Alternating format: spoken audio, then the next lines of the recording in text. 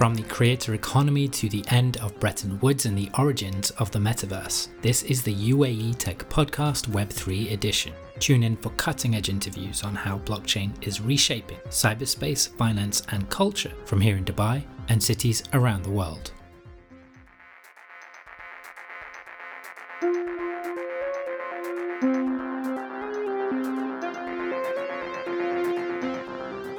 And just trying to deconstruct a little bit of what I meant by story, data, and value. At the end of the day, stories run our lives. No, stories are the way how we communicate, and it's the way how culture is formed, and it's the way how knowledge is just spread across society. No, we haven't figured out a better way to do it, and and the best way humans have evolved in their ability to share knowledge is through the power of storytelling. And this is, if you even go to ancient Greece, you'll see that even Socrates, as the godfather of philosophy, of this study of wisdom, he did not believe in actually writing things down. All of Socrates' actually teachings are seen or can be interpreted through the writings of Plato, actually, because Socrates did not even believe in writing. He believed in sharing wisdom through stories. And I think that establishes a strong starting point on the importance of narrative and telling the appropriate stories that establish connections, because it's just an inherent part of human nature. And data is very important, because if we see how technology has evolved, particularly in terms of the internet, or let's call it the web, we see this natural evolution of Web 1 to Web 2 to a Web 3 now. And it's all about data, right? And it's all about how data is actually managed. Because if you see a traditional Web 1, then you see that there was not a lot of interactivity there. There was only, it was a one-way street. And you would consume the data that others would give you, You could even see that in the 90s. I don't know if you remember, John, you actually had like 8,000 or 10,000 websites, and there was actually a physical print directory of the actual 10,000 websites that you could actually visit. No way! I actually didn't know that. That's crazy. I wish I had a copy of that. Because at the end of the day, it was a telephone booth. No, it was a telephone book. You could actually just go and consume data. But then, as Web 2 model evolved, we started to have this interaction of use of data, which is that birth of centralized systems, where the trust model behind it is, let's have this great aggregators of which aggregate data and provide you value-added services, that actually give you a very dynamic user-generated content and give you a way of participating by leveraging your data, correct? But the data is not yours, and you don't actually use it. And you actually have a lot of models in which these large institutions actually use your data and provide you value-added services. But it is this era of interactivity. And now we're evolving into this novel space of Web3, where you actually have the possibility to leverage your own data and create your own value, And a lot of people refer to the birth of the ownership economy, and I truly believe that we are at the advent of a new technological revolution that will also translate into an economic or a market revolution, because now we control the data. And when I control the data, if I now have a technology that allows me to communicate with another peer without the need of a central governing authority, I can then create my own infrastructure or leverage an existing infrastructure without having to give my data.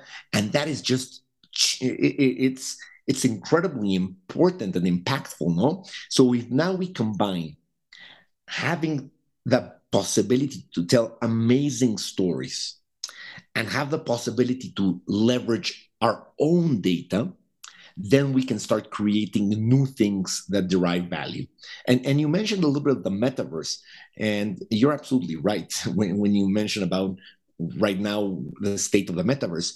But let's just think about the metaverse very simply. Let's just think about the age of the experience internet, And it can be very fluid. So if you actually bring stories and you bring this novel way of handling data where you actually own it, then you can start seeing this novel representation of the internet as a very, very open or blank canvas in which you can actually create new businesses, new models of value, and you can actually reinterpret the way you actually are going to deliver products and services. And I think that's wonderful. That would be tying those three components together. Dr. Orlando Zuberan is Global Head of Web3 and Metaverse Services for RRD, or R.R. Donnelley and Sons, an American Fortune 500 integrated communications company. In this episode, Rolando provides a global perspective on what he depicts as a profound but sometimes messy revolution in Web3 technologies. He believes that a new relationship between storytelling and data ownership is evolving into a new economic rationale. Here, an NFT can blur the line between consumer and co-owner. A younger generation growing up in Web3 native digital economies will fundamentally challenge how we think about employment. Human capital will also be globalized even more than it is today. Rolando refers to all of this as meta marketing 2.0. His point is that as our identities merge with online worlds, the way we envisage the economics and society of the future will be made possible not simply by the technologies we deploy, but by the stories we use to comprehend and shape the world around us.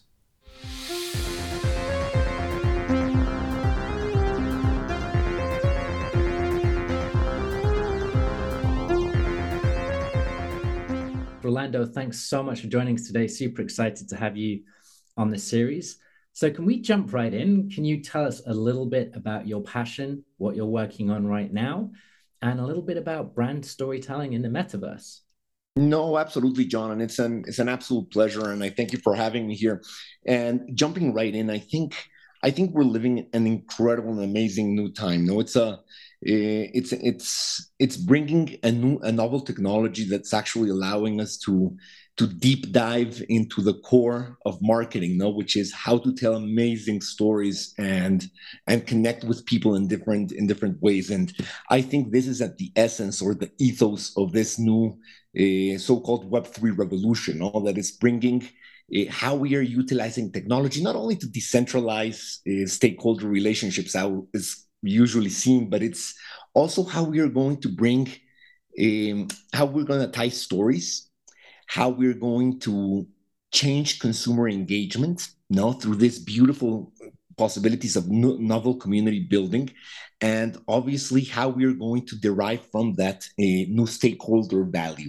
So I think right now there is a stage that's being set, that is allowing not only individuals and obviously new startups, but also established business to actually reconnect with their consumers in a different way, in a time where technology is actually shifting not only the way we interact, but the way we actually socialize and experience the world around us, And I think this is pivotal when addressing how the future of storytelling and community building and engagement will be, because we are facing, and I think this is upon us, a generational shift where people are starting to experience the world very differently, And I think we saw this from the advent of COVID, that things have changed, and things have changed in a way that a lot of people really don't want to go back to the establishment or the status quo, whether it's traditional business or going to work the same way they used to.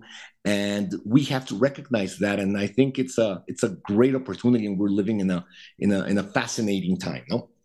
It definitely seems like we're at an inflection point, and I like the way you phrased it about the stage is being set. Things are changing.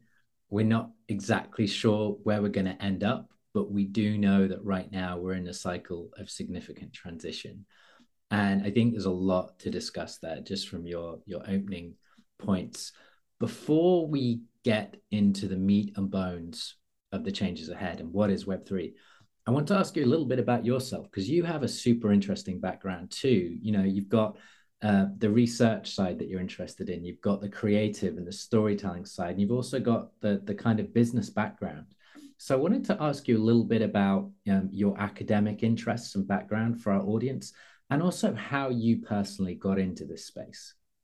So no, so absolutely. So just as a personal story, I've always been immersed in innovation ecosystems and high performing startups, and I've always been very close to technology. But at the core, I've always been very drawn to research and analytics.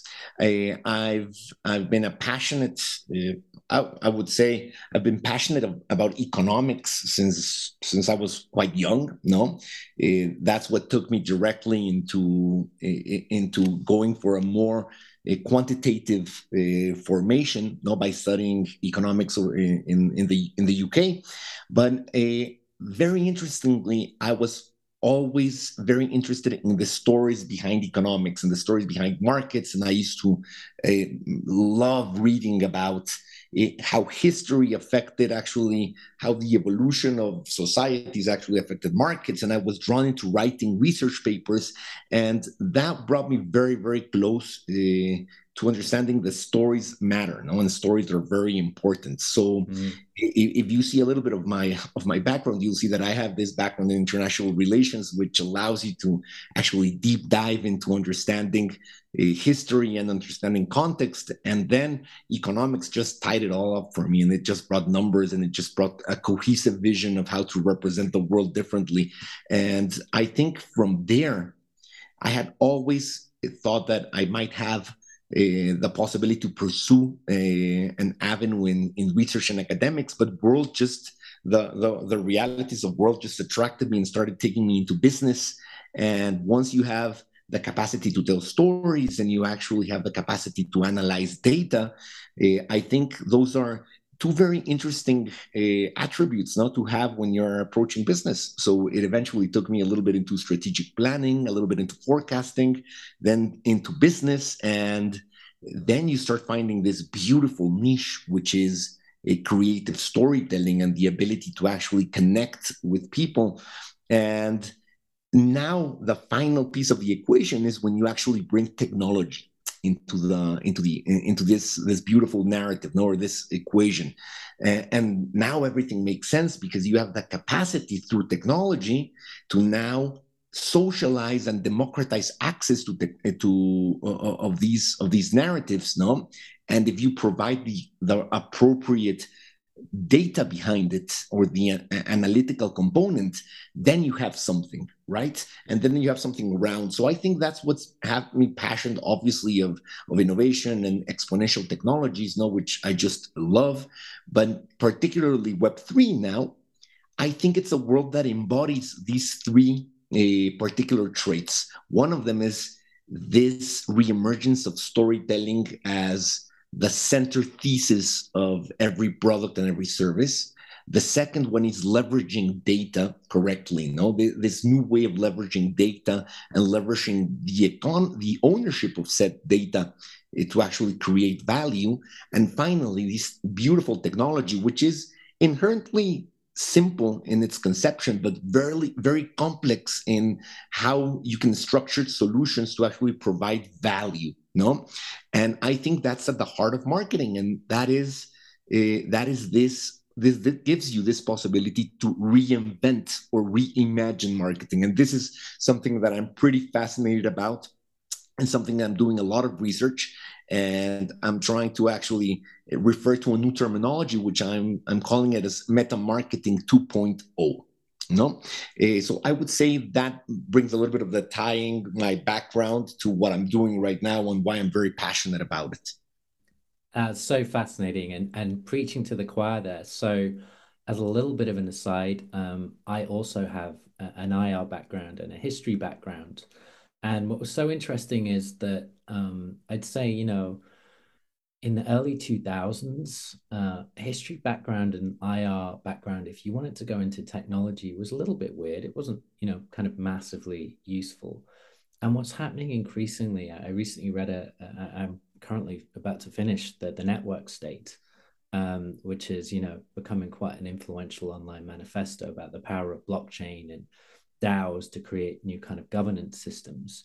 And one of the most interesting things about that book is it starts with saying that if you really want to understand emerging blockchain and Web3 based technologies, the real potential of them, then you have to understand art, history, and society, because these technologies are so powerful, they're going to change all of these aspects of our life, of our civilizations. And only the people that have the imaginations to understand the changes that have happened in the past will be able to project and build technologies that will change many human systems in the future. And I thought that was a really amazing point. And it was kind of this idea that, you know, the coders and builders of the future will have a background, not just in hard skills and coding, but also in that understanding of, you know, how nation states work, how No, geopolitics work. Really fascinating. I mean, John, you're giving me a perfect segue. No, you're giving me a Yeah. perfect segue with you having a background in history. I think what you're saying, it's not only important, I think it's pivotal. And I think it's going to be one of the differences in actually companies or individuals that actually are able to provide this transformational value with this technology is by actually understanding history and actually understanding context, understanding sociology, understanding how societies work.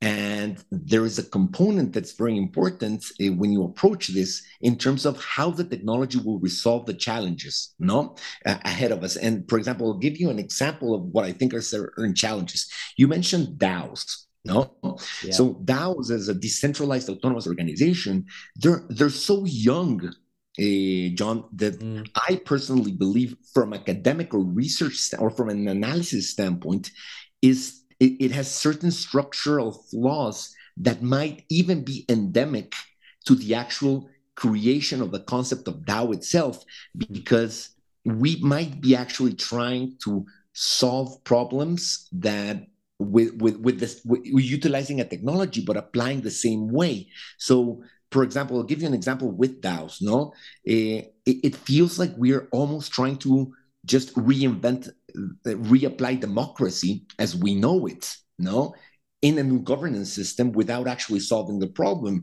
Yeah. And remember how Churchill said, no, that democracy is the worst form of government except all others. Oh No, yeah, that's yeah. so look at DAO. DAO is a model that actually springs from the wisdom of the crowds theory, no, from Mm. actually being able that collective decision making can actually benefit in that of individual decision making, no. But here in this particular case, if you're adding the value of anonymity, no, you might be actually creating a negative collective incentive there, where, no, very similar to what Umberto Eco said a little bit about the invasion of the idiots, no, that Mm. by removing this characteristic of accountability, then democracy does not necessarily work. And at the end of the day, we're just a delegative or representative democracy business model that we're trying to utilize technology to decentralize that competency. But DAOs are very complex because we still haven't figured out a way to make them work. So I think knowing history and knowing public policy and knowing these concepts help a lot to actually define how we're going to use the technology to solve the problems. No?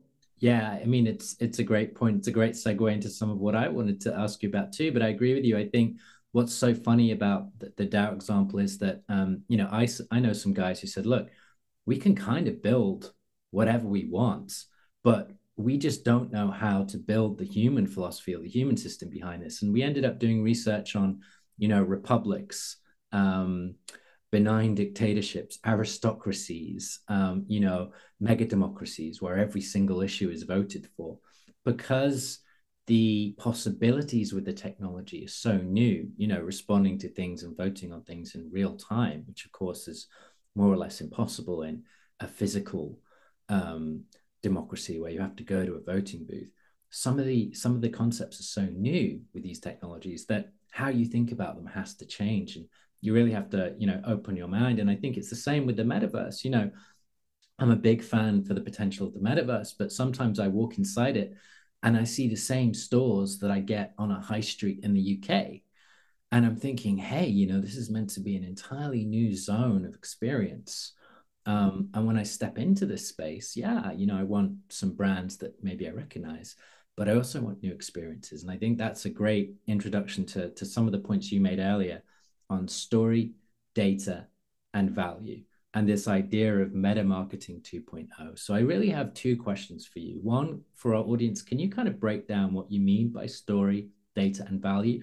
And two, and this is the key question, how do you think we need to change the way we think about marketing and branding and storytelling in Web3 for some of these new systems, specifically in the metaverse?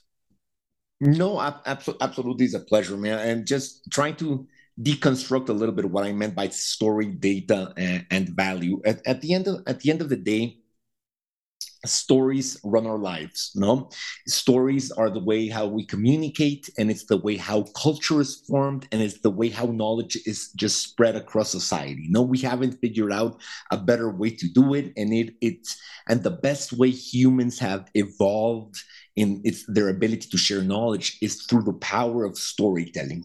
And this is, if you even go to ancient Greece, you'll see that even Socrates, as the godfather of philosophy, of this study of wisdom, he did not believe in actually writing things down. All of Socrates' actually teachings are seen or can be interpreted through the writings of Plato, actually, because Socrates did not even believe in writing. He believed in sharing wisdom through stories. And I think that establishes a strong starting point on the importance of narrative and telling the appropriate stories that establish connections, because it's just an inherent part of human nature. No, and data is very important, because if we see how technology has evolved, particularly in terms of the internet, or let's call it the web, we see this natural evolution of Web 1 to Web 2 to a Web 3 now.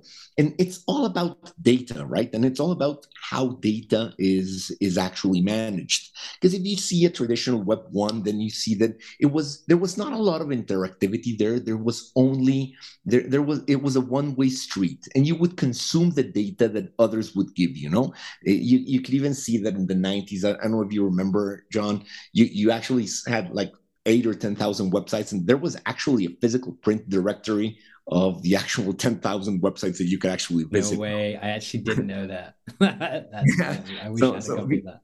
Because at the end of the day, it was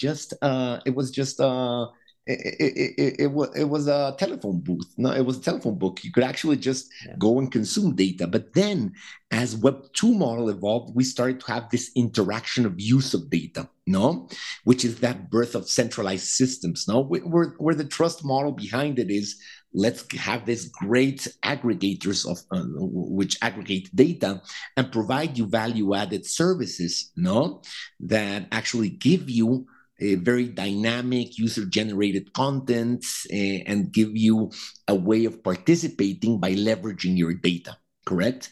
But the data is not yours, and you don't actually use it.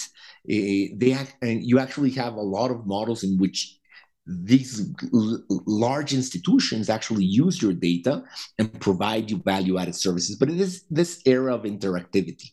And now we're evolving into this novel space of Web3, where you actually have the possibility to leverage your own data and create your own value. And a lot of people refer to the birth of the ownership economy. And I truly believe that we are at the advent of a new technological revolution that will also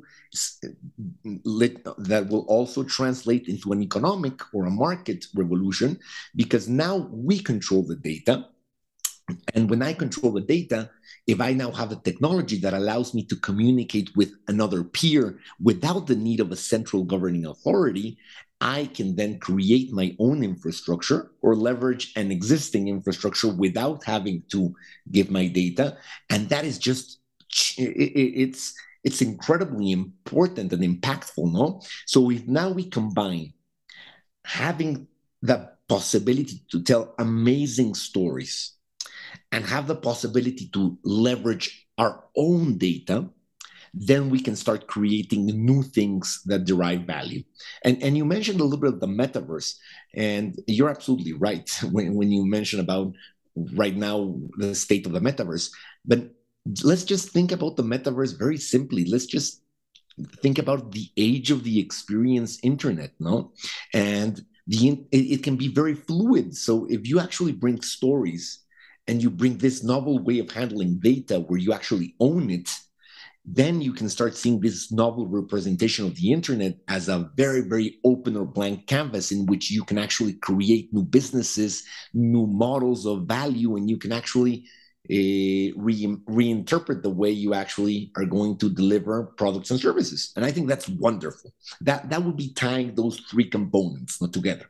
Yeah, that's a great overview. And for our listeners, we did a previous episode with Bruce Pan of Ocean Protocol on data markets, where a lot of Rolando was talking about the ownership economy and the role of data within these ecosystems was really well explained. But really like the way that was tied in to the idea of storytelling and new types of value, and the kind of value that's not just owned by centralized institutions, the kind of value that, you know, anyone with a good skill set and a good product or idea can hopefully create. On that note, I also wanted to talk to you, Rolando, because I know that at the same time as being very passionate and bullish about many of these technologies, you're also a realist and a pragmatist, and you're someone that's also able to talk about the challenges from an ecosystem and an enterprise point of view. So of course, we're all super excited about what is on the horizon, but at the same time, you know, as business people and as creatives, we also need to understand the challenges. So what do you think are the most significant challenges ahead for Web3, you know, generally, but also for RRD?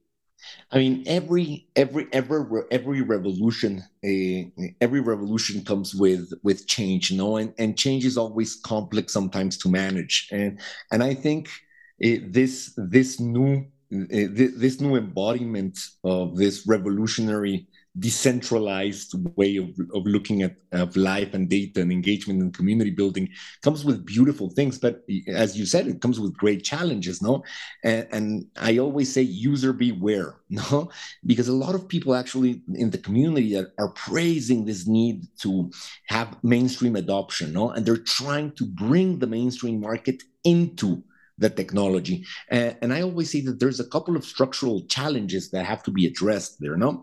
We're not quite there yet, no? And even though, for example, everybody praises NFTs and community building as this novel approach to disrupt consumer engagement, which I think it exists, giving the utility, governance, shareholder value, security features, and governance that it provides. But right now, we're according to a couple of studies, we're closing 3%, let's say, of mainstream adoption. No, and user experience still remains very, very challenging. And I think user experience constitutes the largest barrier of entry for to actually entertain certain socioeconomic echelons. No, that the ethos of Web3 is actually trying to communicate there. No, regulation, there's still a lot of challenges in regulation in terms of tokens, for example. It still remains very broad and meek at best rather than specific when structured classifications. And that's okay. No, that's okay, because there will be a gradual adjustment towards this novel technology, and this will start to simmer down. But to your point, I think the most important thing that comes here is that you have to understand that most people are usually just here for the ride. And I'm going to paraphrase a friend of mine that I met in a conference recently. He's actually in Dubai, and he said that most people, they just want to have a beautiful, engaging experience, no? And they just want to have experiences which are fun and that are enticing and that make their life easier and beautiful. And if technology helps, well, then that's okay and that's great. No, and I think we're facing one of these traditional Steve Jobs cases, no, where he said that you actually have to begin with the consumer experience and then work back in the technology. And I think a lot of Web3 right now, it's stuck in this place where it's focused on that technology and it's trying to bring the consumers to actually use the technology. And I think it should be the other way around, no? And having said that, now, the greatest challenge, us as global communication companies or as entrepreneurs or as founders, the challenge is being able to tell beautiful stories, which are very enticing for the consumer, which allows them to enjoy the ride whilst keeping this ethos of Web3 alive. No, because I think it's very important to understand where a Web3 is coming from and what it's trying to solve. So we have to find this balance, right? And if we talk now a little bit about the challenges of implementation, well, that's another ballgame, because the challenge as storytellers is not only telling the stories, but being able to execute them, John. No? And with the advent of Web3 coming into mainstream, there's a lot of things that will happen, and they have to do with scale. I call it three things, no? Scale, reliability, and supply chain management, which are necessary features of every business that wants to scale globally. No, and giving this interconnectivity quality of Web3, there is now a need for projects to be constantly active 24/7 across multiple time zones, languages globally, and this will inherently require logistics, regulatory considerations, time zone differences, supply chain management. This is very important, and I think this is one of the greatest challenges that the industry will face, no? How to actually scale globally when this becomes truly mainstream adopted.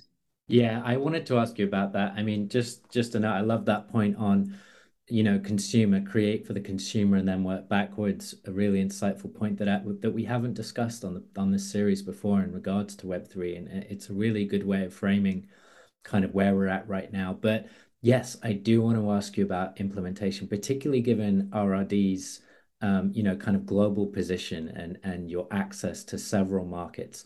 Of course, the blockchain was meant to help with supply chain logistics. It was meant to make it, faster and much easier to track individual items. But there is that issue of scale, and there is that challenge of regulation. So very quickly, can we talk a little bit about implementation? And I know it's a nuts and bolts thing, but as you say, if you really want to create beautiful stories that people enjoy, that, as you said, make their lives happier, then you do need the boring infrastructure behind it. You need it to work across different time zones at scale and to almost be hidden in the background. What are the challenges to that, and how far away from it are we? No, I think getting the boring stuff right is what actually makes businesses work, no, and thrive and scale, no. And I Absolutely. think Yeah. and I think it's the difference from being a entrepreneur to act and an entrepreneur to actually being an established scale business, no. And right now, for example, if we look at Web3's technological development capacity, obviously there's a scarcity of talent, no, and there are a lot of barriers of entry, and there's a lot of specialized talent, in particularly in developers that are doing on-chain solutions or actually working directly with blockchains. But this is something that we've seen before, right? And yes, we might not have it today, but in a few years, this will be scalable, right? And the large hubs in the world that are very focused on technology right now in Web2 that have a lot of full stack capability will jump on board. And suddenly, this competitive advantage that existed of having very limited technology and talent availability will suddenly be democratized, right? And then it becomes cheaper and it becomes scalable. So then you don't have that much of a technology edge, because in a few years, you might be able to scale that globally and very efficiently. So once that component is released, then you start talking about implementation, right? And as I see it, very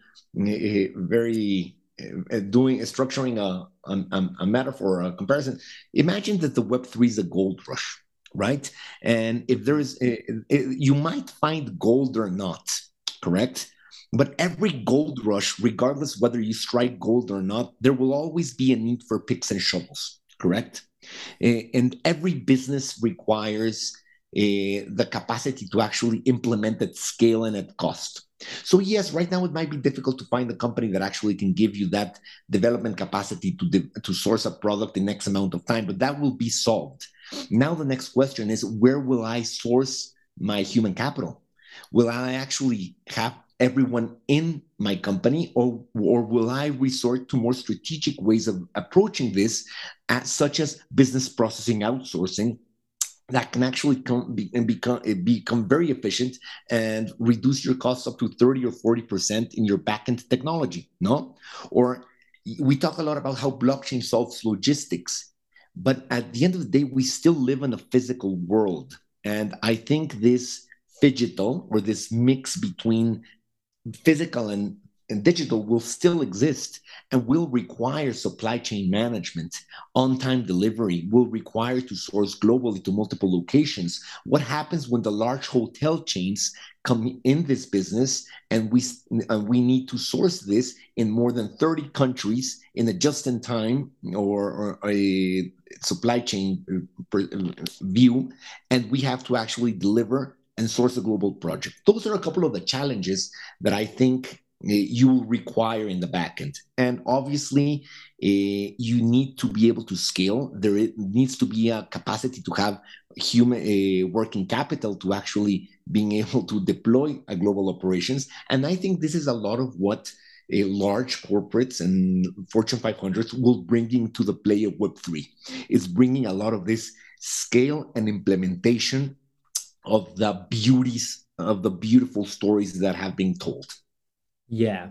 And I mean, human capital's something that we should probably talk about. But before we get to that, I want to ask you very quickly, because we just have to talk about it, about NFTs and virtual assets. I know you're a fan of the Bored Ape Yacht Club, clearly. And I know that there's a big discussion on the future of virtual assets. So not just cryptocurrencies, but, new ways of creating stories through NFTs and other fungible tokens. What's your thoughts on that right now? What do you think are the near-term opportunities? And do you think this is a long-term solution that we'll be using in 20, 30 years' time? Or do you think there's going to be hybrid technologies and new systems on the horizon? No, I mean, absolutely. NFT is a wonderful, wonderful, wonderful topic, and we could spend hours talking about NFTs. Yeah. But the reality is that obviously NFTs have been right now positioned in a certain niche or framed as having, let's say, limited scope in what its potential is. But I truly believe that NFTs have come to change the world as we know it. And the most important part that I'm going to mention, I think it's in terms of the two of them. One is the actual the capacity to ascribe physical value to a digital asset, which I think empowers the ownership economy. This ability to actually ascribe unique properties to digital assets, which were prior to the NFT development, it was very complex to actually ascribe a value to a digital asset.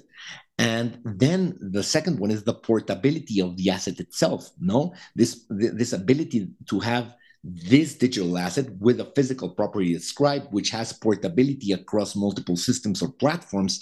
And I think that's the game changer. No, so yes, right now NFTs found their niche, incubated in art, and then they evolved into community building. And yes, the Bored Ape Yacht Club, they brought the concept of utility to the game. No, the ability of actually saying, just by holding this NFT or just by holding this token, you'll have certain utility derived from being part of this community. And suddenly you become a stakeholder. No, and you're just not a consumer, but now you're sort of an investor.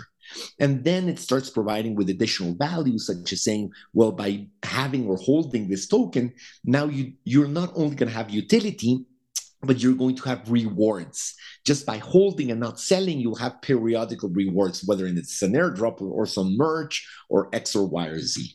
And then it keeps evolving by saying, now we're also going to give you governance. No, the moment you have this token, you're actually going to take this part in the decisions of the community. And Now you also have security because by having this asset, you're going to have token gated access to a part of a community that it's only available if you have that asset. A little bit like UK and clubs, no? From Soho House to all the clubs that you can see in the UK, very, very popular. Exactly. But now it's changing even more because now you're saying you're part of the community, you're part of you're now a stakeholder, and now you start introducing DeFi into the mix. And you start seeing, well, now by having this token that gives you utility and you're a part of a club, now you're going to be able to earn with tokenomics, no, by just holding the assets and reinvesting in the funding of the products. So when I see a product, for example, like a community project like the NFT, and let's just take the Bored Ape as a parallel, I don't see it as necessarily investing in an NFT. I'm seeing it as maybe being a shareholder of the company behind the NFT that actually will provide a platform that will involve gaming, monetization, DeFi, community building, which is right now very, very competitive. So if I were to have the opportunity to invest a couple of years ago in Fortnite, I would have probably invested knowing now what the success of this model has been. Yeah. No, now bring portability into the game and allow you to take the assets from Fortnite and now take them somewhere else. Now that's a game changer. So I see that's the value I see right now of NFTs. I would summarize that as the value of what people believe NFTs could be. But now, if you see the applications behind NFTs, then we go into very complex things such as identity. No, something so important and so powerful as identity being able to be improved through NFTs. And then we start seeing about how we manage data and receipts and how we manage warranties in retail and how we start seeing that with what you said, networks and infrastructure. I believe that in the next 5 years or towards 2030, most, if not all, digital forms of communication that are transmitted between individuals will be in some sort of form of NFTs. That's fascinating. And that was you're right. We could talk about NFTs for a very long time. And I think, in summary, I agree with you. I think the way we use NFTs is only going to expand. And there are potential use cases there. You mentioned interoperability, which I think is a massive one, particularly for the metaverse and across gaming systems. But, from cinema tickets to aspects of everyday life, I think NFT technology, you're absolutely right, isn't going anywhere, and we're going to be using it in all sorts of ways that are entirely new. And of course, I think it will also be a fundamental aspect of brand storytelling as well. And we've already seen that with, some of the innovative business models behind Bored Ape Yacht Club, the way they created that community, created kind of community co-ownership, and then, moved that into a kind of metaverse ecosystem. So what is happening is fascinating. But something linked to that, because we're getting towards the end of our time today, but I thought it was an important question. It's probably something that you have a lot of thoughts on. I wanted to go back to that point about human capital, because we've talked about so much today, and we've talked about the power of stories and the opportunities and challenges inside these technologies. And I also wanted to bring that down to the level of the individual creator, to human capital, to the individual in Mexico City or in Dubai or in, Taiwan or the Philippines or in the UK, who's creating really interesting stuff, has, a small group, maybe 100 or 1,000 fans. Do you think that the opportunities ahead for them are real? So, we had in the previous web this idea that, the creator economy, and then we had YouTube and Twitter, and it's definitely helped creators, but it hasn't been the dream. It hasn't really kind of set them free and led to this massive, real kind of creator economy. Do you think Web3 will bring that? It will enfranchise a new generation of creators all over the world, regardless of where they're born, simply based on their skill set and what they're creating? Or do you think we're going to have consolidation and we need to be a bit more pragmatic about where this is going?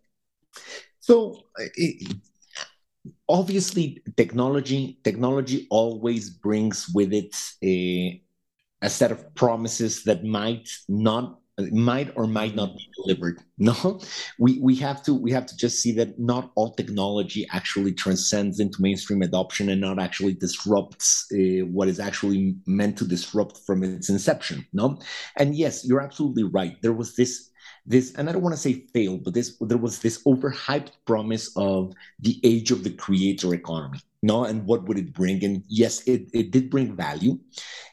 But I do think right now we are at the midst of a new, true, let's call it the next new true technological revolution.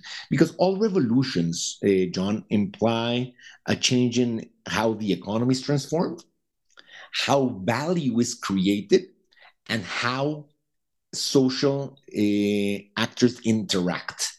And let's just rephrase it. No, there has to be a change in how the economy is transformed. There has to be a new value creation, and there has to be a new way in how actors interact. No, and I think that the toolkit that Web3 brings, which is not blockchain. Blockchain, let's position it for semantics purposes as the underlying language behind Web3. But Web3 actually brings out concepts that integrate, such as XR web and gaming and storytelling, and it brings out a lot of context that creates new business models, right? And I think that is pivotal in this new creation economy mixed with this ownership economy, given the portability of assets. And I truly believe that with the disruptions that we saw now, with how now humans have this ability and this resiliency to actually adapt to adversity that we saw in COVID, we're seeing that now new generations are going to start valuing the creation of content and the creation of their own assets as a new competitive advantage. And when I talk a lot with human resource companies or human resource forums, John, they speak a lot about the Great Resignation, right? About how people's mindsets have changed in terms of how they value their time and how they value the quality of life. And I tell them, you have not seen the Great Resignation yet. Yeah. The Great Resignation will come when you're actually trying to offer a corporate position to a kid that can actually make $3, $4, $5, $10,000 in 1 month by being completely immersed in his own maybe game or in its ecosystem. Right. And we are not prepared yet. And this will not be solved by offering them flex time or certain benefits. It's inherently changing the way new generations see value here. And just if I have 2 more minutes, just to actually put this as a frame of educational construct, we see a lot of how there's a natural evolution in how kids, since they're young and they start with Roblox, they're actually not playing games, but they're actually understanding the dynamics of digital assets. And by the time they actually migrate to a Minecraft, they're taking complex barter economy decisions between assets and resources. And now when they evolve into Fortnite, well, they're full-fledged entrepreneurs that know the value of digital assets. And I believe that we are about to see in the next coming years a middle class segment of the population where the head of the household is going to come with his kids and say, hey, listen, why are you in computers every day instead of actually going to work? And he's going to turn that way and say, Dad, I just made twice what you make in a month, in a week by playing this game, right?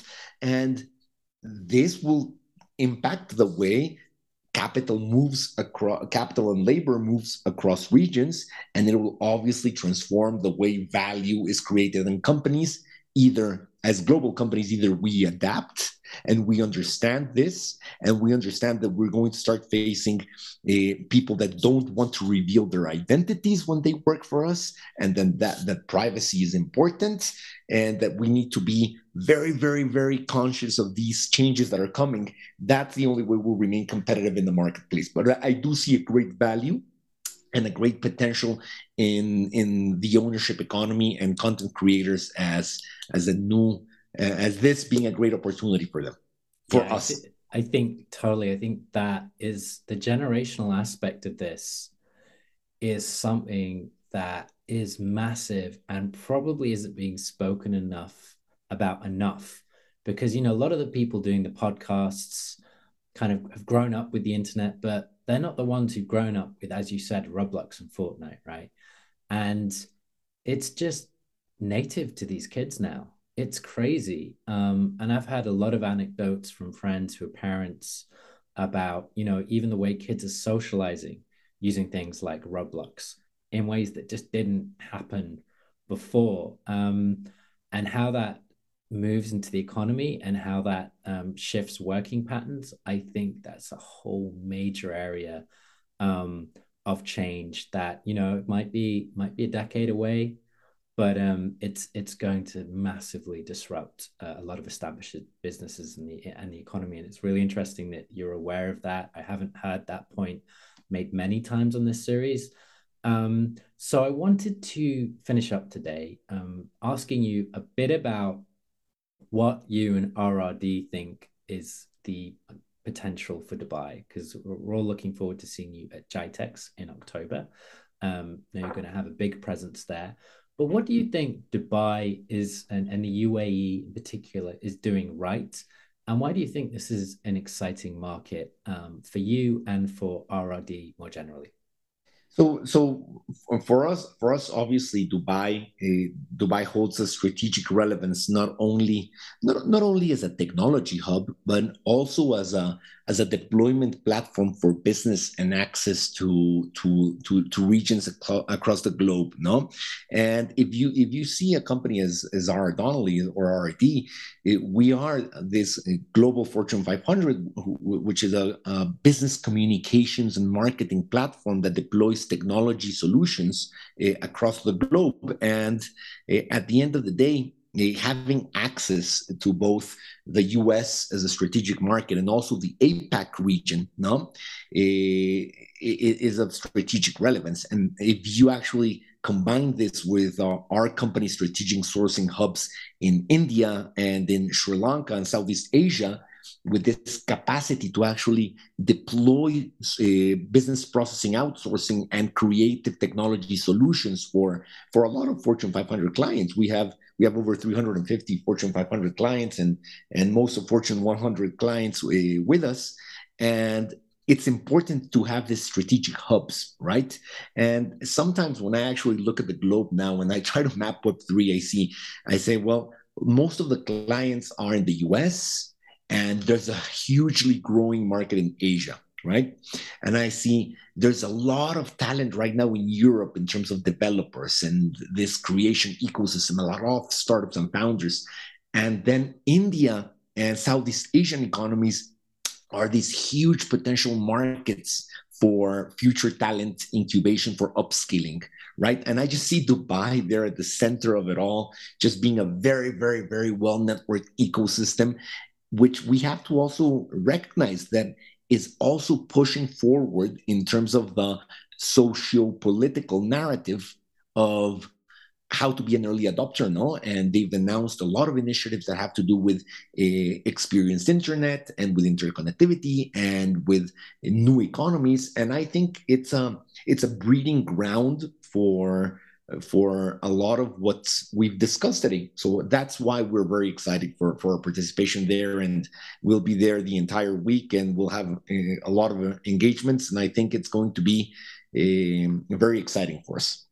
Well, we can't wait to meet you there, Rolando. And thank you so much for your time today. Absolute pleasure talking with you. No, John, please. Thank you very much for your time. I appreciate the invitation to your podcast, and I had an incredible conversation, and I'll be here for whatever you need. Us too. Hope to see you in October. Thanks, Rolando.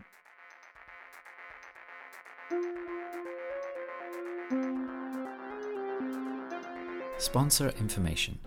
The UAE Tech Podcast is distributed by Albawaba Business free of charge.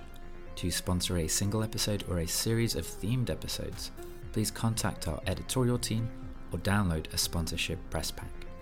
Sponsors receive an article on Alba Webber Business, syndication distribution on Alba Webber Syndicate, email direct marketing across the region, and brand inclusion across all podcast marketing, design, audio, and video formats.